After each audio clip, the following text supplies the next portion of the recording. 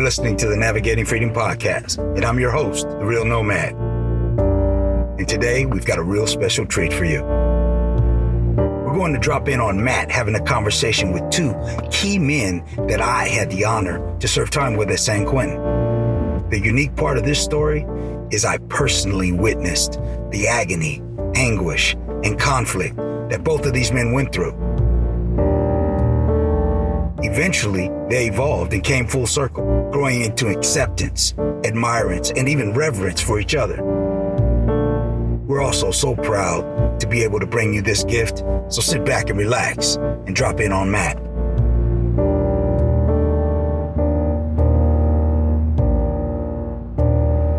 We'll open with an interview with Raheem Thompson Bonilla. Okay, so the guy's name is Derek Holloway. And Derek and I, upon my arrival to San Quentin, Derek was already there. And we eventually became friends because we lived in the same block.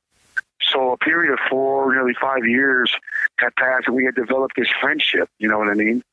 Kind of like-minded, both former athletes, both come from an academic world and kind of like a little bit out of place in various parts. I think he went to school in Alabama. I went to school at Canada College in Redwood City and in Ohio State. Our lives paralleled in a lot of ways. I was a few years older than Derek. But we both came back home. I went to the military, did my thing. He came back home for whatever reason. And eventually, through narcotic use or what have you, got into this world of home invasion is what he did. At any rate, he and another gentleman kicked in the door of my great uncle, Brian Thompson, and they robbed him. And in the process of it, my uncle was shot and killed, and Derek was charged with that murder.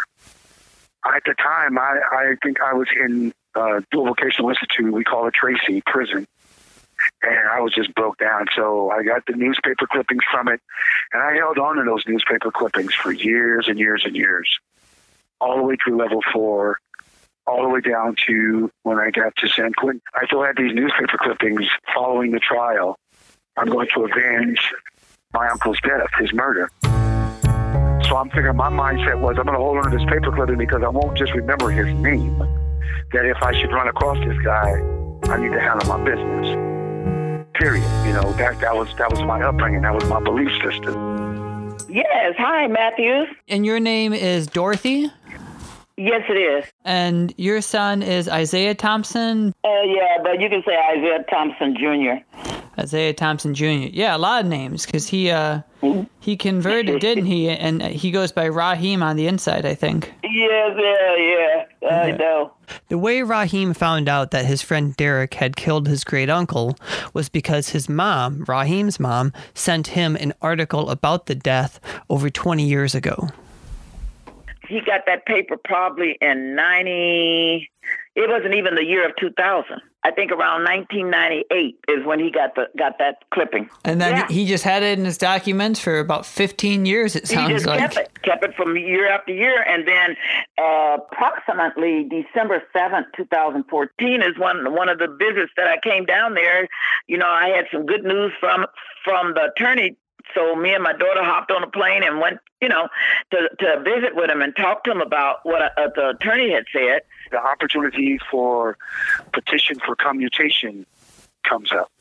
That's when he went to his cell and started looking at all his paperwork. As I go into my folders and start to bring out all my chronos from, my attaboys from doing good work, all my jobs, all these things. I'm looking for all these certificates of completion so I can make a compilation to put together a package for a potential commutation of sentence. In the process of that, I run across my newspaper clippings that I have kept all these years. And as I read through there and I saw the name Derek Holloway, time stopped. The name on the newspaper seemed like it was just in bold and it just stood out. And I was like, fuck, I know this dude. And for that brief moment, I was just stuck So after I gathered myself, I immediately ran upstairs and talked to a person who was kind of like an accountability brother. We could just take a moment and just gather ourselves. And so that's what we did. After I left his cell, I went downstairs and I immediately called my mother. And at that time, I had numerous voicemails on my home line. One of my girlfriends from California stated that my son had actually called her and said this was one of the biggest challenges in his life. And I said, oh my God. I said, I know what it is. I said, Mom, I'm experiencing the toughest day that I have had in prison. And her immediate response was, I said, it has to be, you ran across that boy that killed your uncle, didn't you? The man that killed his uncle, Derek, whose name was Derek Holloway. And she made me freeze, and I stopped and I thought. And then I thought some more.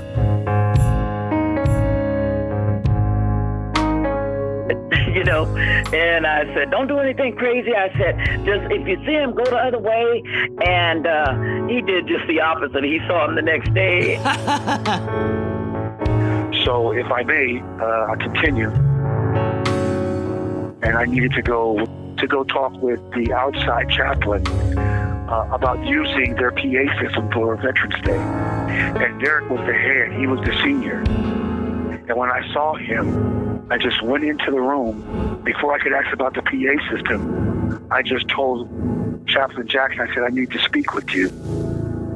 There's something heavy on my heart. I need to speak with you. And Derek immediately cleared the room of the other guys, and he was going to leave too. I said, no, I need you to stay.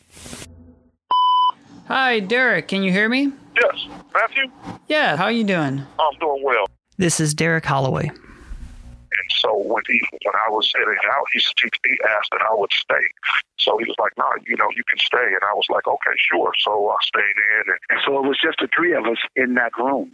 He kind of sat down with the chaplain and began to tell the story. And then he said who he was. And so he turns to me and says, Mr. Brian Thompson, who you murdered, is my uncle. And I was just like flabbergasted. And I turned to Derek, who was sitting directly in front of me, and I said, Derek, it was you. And he just immediately started crying. I began to weep. Tears rolling down his face, and I became emotional. I got a big tennis ball in my drill. It was in that moment that I felt what he was feeling, because my crime wasn't so much different than his in a sense, except that I didn't get a body. And out of my mouth just came, I forgive you. Derek began to speak. And he basically said that he had prayed to have an opportunity to meet one of his victims' family members so that he can tell them, how remorseful and sorry he was for, the irresponsible act that he committed against a man that didn't have that coming, an elderly man at that. So he began to share with me who his uncle was, what his uncle meant to him. What was that like? Was it like he became a different person and you kind of had to grieve in a new way for what you had done? Absolutely. He humanized him for me, and he wasn't just a victim, but he was a grandfather, a beloved brother. How his uncle taught him the game of baseball and shared with him about some of the old baseball players. About a month later, in December, when Derek was getting ready to preach that day, and his sermon was on forgiveness, Derek said, man, I would like to give a sermon. And so me being Muslim, of course, he's Christian. Derek was a minister over the regular church. My son was over the Muslims. And I asked all my Muslim brothers to join me at a Christian service. When they saw all these Muslims coming in with their kufis, these beards, a lot of guys wear glasses, some of them dark. That kind of gives you a different look. One not so nice. When Derek got up there and spoke, he said, the reason why I'm here is because I killed someone's uncle who is in this room right now. And everybody said, whoa, whoa, like that. I bet. And then he said, and that person's name is Isaiah Thompson. When they said that, everybody said, ooh, like that. And I said, oh my God. So you have all these guys looking at me walk to the front, and then Derek hands me the microphone. I asked Raheem to come up and just share a few words. And as much as I am a believing person, I never quite knew 100% that I felt that I had been totally forgiven by God. But in the moment that I no longer wanted to do harm to Derek, I knew that God had put something on my heart.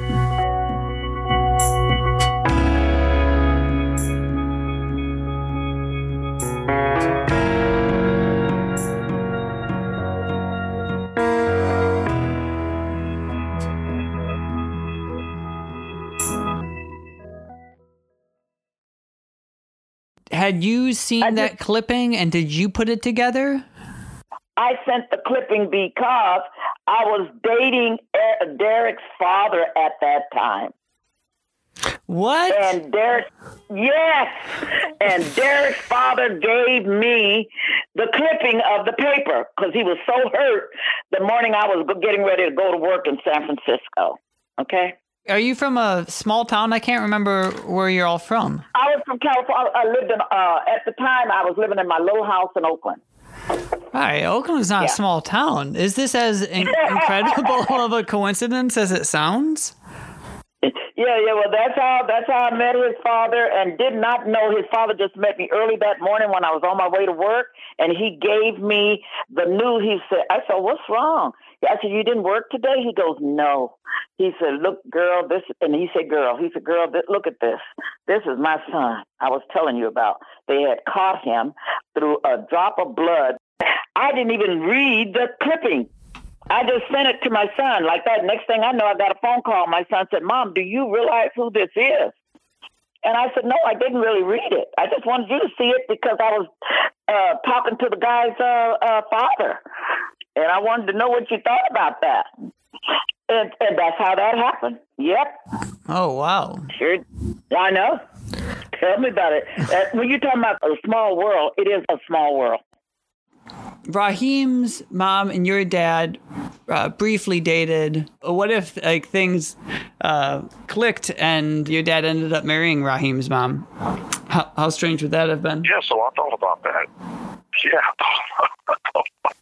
that is a strange question, but for me, it would probably have been I gained a brother that was older, an older brother, because I'm the oldest, and Raheem is older than I am, so I would have probably gained an older brother. That was strange. But the impact on myself and Raheem and our siblings together, I don't know how all that would have meshed. I don't know.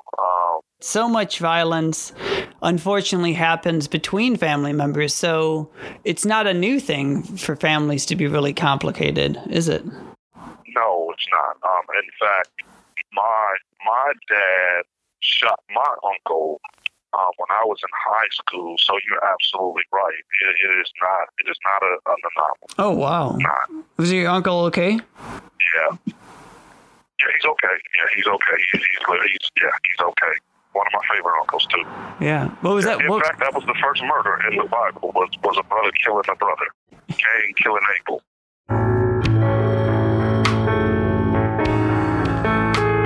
This is Derek's girlfriend, Bernice. She helped me get in touch with Derek. And Bernice, yeah. Thanks so much. Thanks for sure. I thank you. I think this is a healing for both of them. Mm-hmm. Especially during his ministry. He's a pastor. So it kind of like set everything in place for him. And to know that this was brought up and can heal from it. Yeah. When did you meet Derek? 2016. 2016. Yeah. What's it like when you think about someone with a past like that? We all make mistakes as youth. No sin is greater than the other. So. Yeah, that's an interesting phrase I hadn't heard. No sin is greater than the other. But I think there's something I believe in it where just like sometimes the consequences just are a lot higher. Exactly.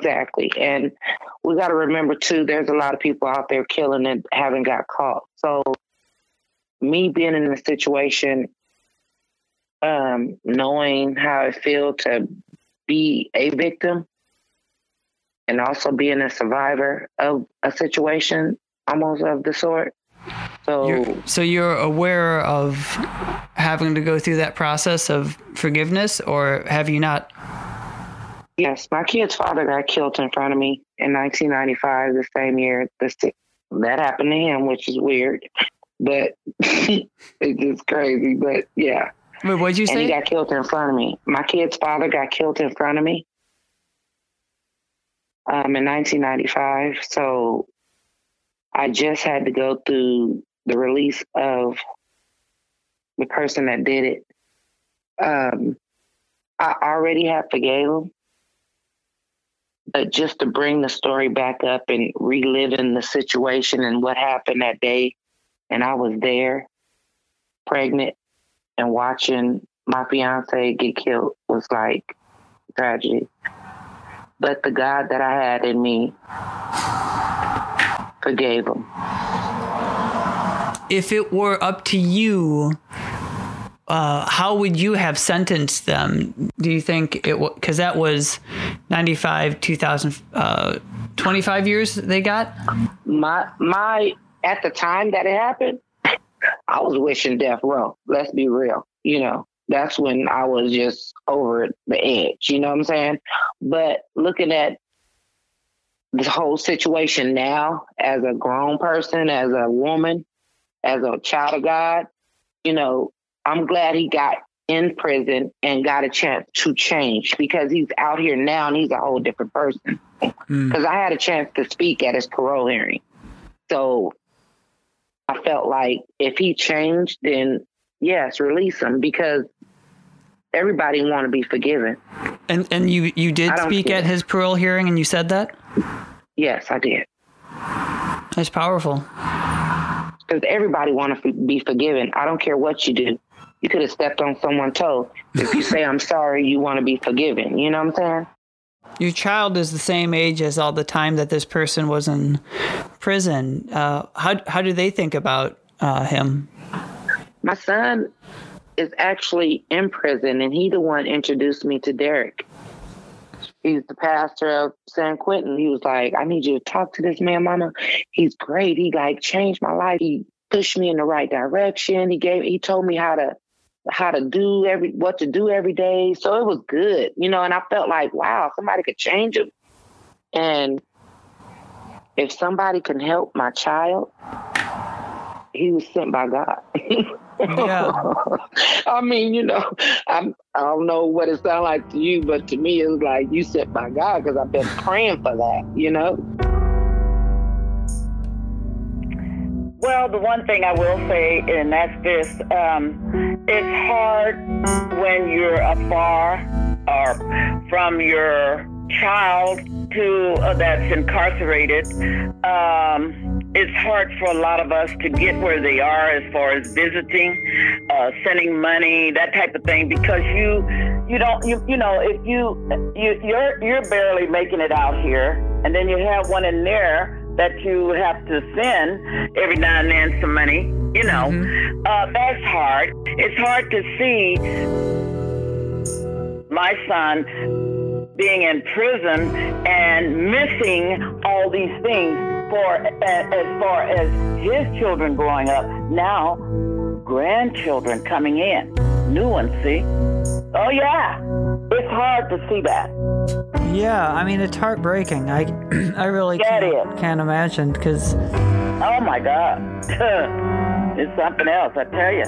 Because, you're walking down the street, and sometimes I have stopped, because I thought, I saw my son. I thought somebody it looked just like my son, and I would stop. So just little things like that, kind of very heartbreaking.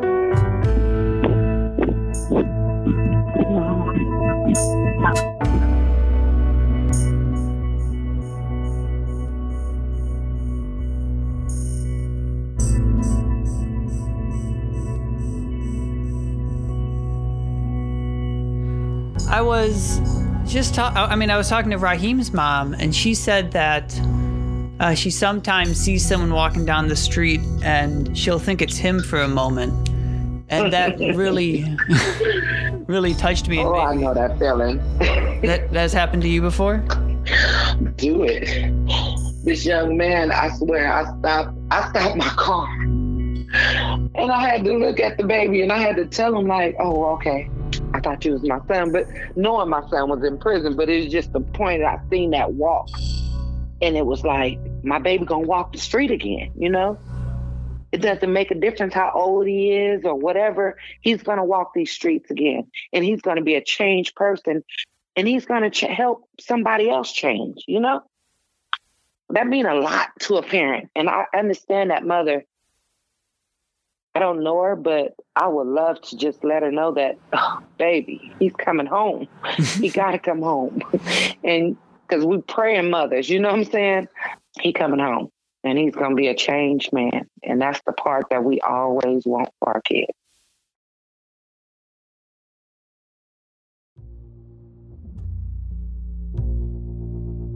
Imagine being in prison for over 20 years.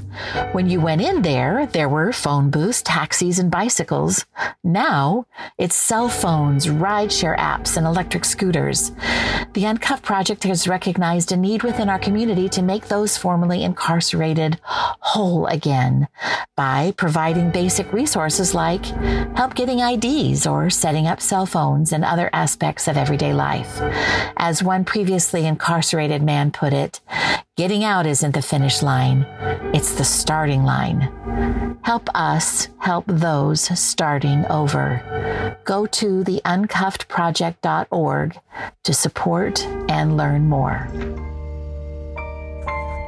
Navigating Freedom was created by the Uncuffed Project. Its producers are Spoon Jackson, Damon Cook, with contributor producer Brian Mazza, and help from Lisa Strong. It is edited, mixed, and music done by me, Matthew Schneeman. To learn more about the Uncuffed Project and the work that they do, go to theuncuffedproject.org.